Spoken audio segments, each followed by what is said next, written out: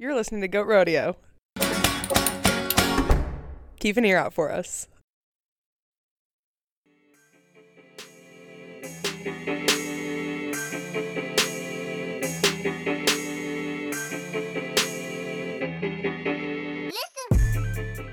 Hi everyone, and welcome back to Dispatches. I'm Morgan Gibbons, a storyteller and performer in Washington, D.C. Every 2 weeks, I'm going to bring you a story that explores the countless moments and connections we all share. Moments that often go untold because they might not fit who we are, who we believe ourselves to be, or where we think we're going. These stories will last no more than 15 minutes, and our story this week is called Dating.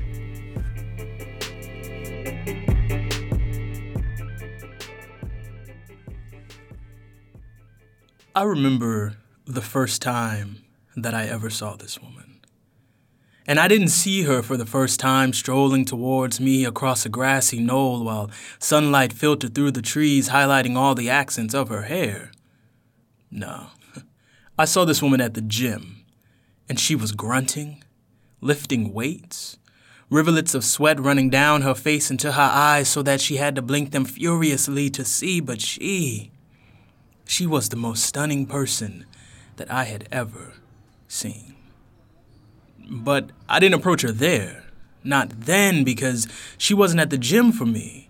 She was there because she had some ideal for her body that she wished to attain, or maybe she just wanted to enjoy an extra margarita or two with her friends that night at the bar.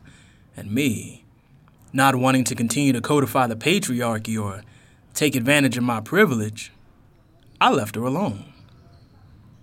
But some days, she would look at me and she would wave, and I would wave shyly back. Or she would smile in my direction, and I made sure my bicep curls looked real good that day. And one day, I must have done an incredible set, because she came up to me and she said, "Hey, can you spot me?" "Can I spot you?" "Baby girl, yeah, I can spot you," is what I should have said. But what I said instead was, "No problem, bro." Bro. But I must have been the best spotter this side of creation, because shortly afterwards, when we were finished and I was heading toward the exit door, she came back up and went, "Would you like to grab a drink?" Grab a drink? "Oh, baby, you the type of person I want to take home and introduce to my mama. Yes, I want to grab a drink with you." Bro? But before I continue, now with the glaring reality of hindsight staring me so blindly in the face, the reason, the one true reason, the cross my heart and hope to die, bury me down by the seashore reason that I did not ask this woman out was, what if I did? And then she said yes. And then she began to like me, and I started to like her, and a few days, a few weeks, maybe a month or so down the road, she would come up to me full of frustrated, aching need and go, "I like you. And I know you like me. So why are we fucking?" And I would have to lift her deft hands away from my belt buckle, remove her nimble fingers from my zipper and go, "Baby, wait 1 second, baby, please, baby, I ain't got no dick, boo." And I had never had that conversation with a woman before. And what if I did it wrong, or what if I waited too long, or what if I began to fall in love? And when she found out, what if she left? There were so many what ifs. But I wasn't thinking about all of that at that moment. See, I was just excited. I knew I broke about 1,000,000 laws on the way to the bar. I was speeding, click it or ticket. What is that? I didn't put my seatbelt on, and I know I was texting my best friend just to let him know what had happened. But when we got to the bar, the cacophony of sounds, the press of bodies. But I got us a table. You know, we had a table. And the two of us sat down with our drinks, and we began to talk. And she was into me. I could tell she was into me. She was leaning forward, playing with her hair, running her fingers down the delicate flesh of her neck. But here is the thing. I am a man of words. Words have been my salvation as long as I could remember. The light at the end of a tunnel I never thought that I could reach. Words lifted me from the valley to the mountaintop so that I could see. And I just needed to know if words could make her soul sing too. And so I had one question, just one thing I needed her to answer. And so I asked, what is your favorite book? Now she hesitated, and I got excited because a reader, a true reader, oh, they have more than one favorite book. They have more than one favorite genre. And here was this woman in front of me who read so many novels, so many novellas, so many poems that she couldn't pick just one. And she opened her mouth and she said to me, "Boy, you are so silly. I don't read." Pause.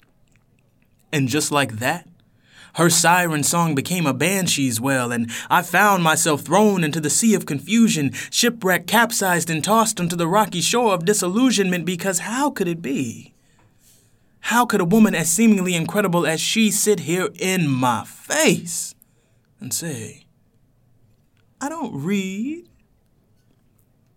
And I'm not sure if it was the fact that I was no longer as attracted or as enamored, but I just said it. Oh yeah? Well, I'm trans. As if my being transgender, something of which I am in no way ashamed, and her refusing to read, something she should be incredibly ashamed of, as if they were equal. And so then she says to me, "Well, what does that mean?" It means that I was female assigned at birth, and now I take testosterone, and here I am.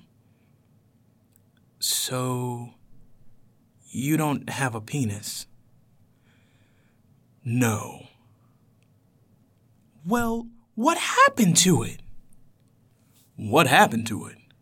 As if I got on a bus one day and set it down, forgetting to pick it up on my way out, or I was sent marching off to war and fell victim to a penile IED. Woman, you really don't read, do you?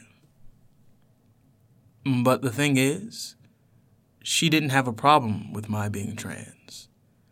In fact, she often said, "Well, I like you."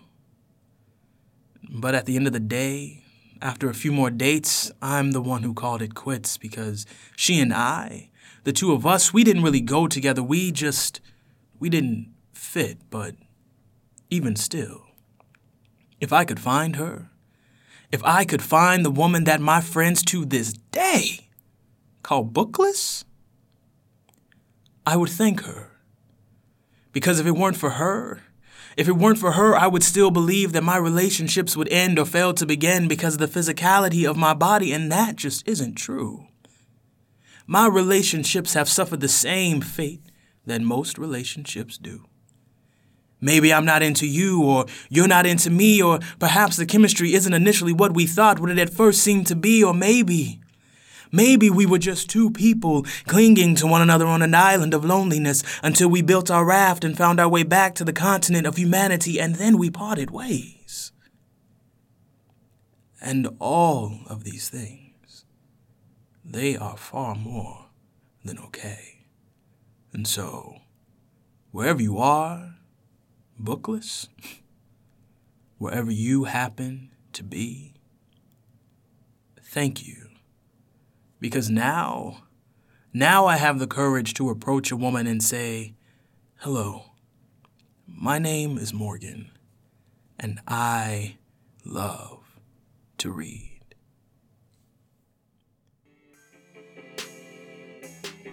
Thank you all for tuning in to this week's episode of Dispatches. I'll be back soon with another story for all of you. While you're waiting, it would actually be really great if you could do me a favor head over to iTunes, Stitcher, or wherever you listen to your podcasts and drop a review for Dispatches. It'd be really dope, and it'd help me out, and I'd appreciate it. And since I'm asking for favors, check out GoatRodeoDC.com and sign up for the newsletter. It'll keep you in the know about not only Dispatches, but all the other podcasts hosted by the Goat Rodeo Podcast Network, including Your Story Here, Failure with Kate Riley, Between the Liner Notes, DC Diary, and the Goat Rodeo Variety Show. Until then, be well, and know that stories are all around you. This episode was produced by Lizzie Peabody, and the music was provided by Ryan Little.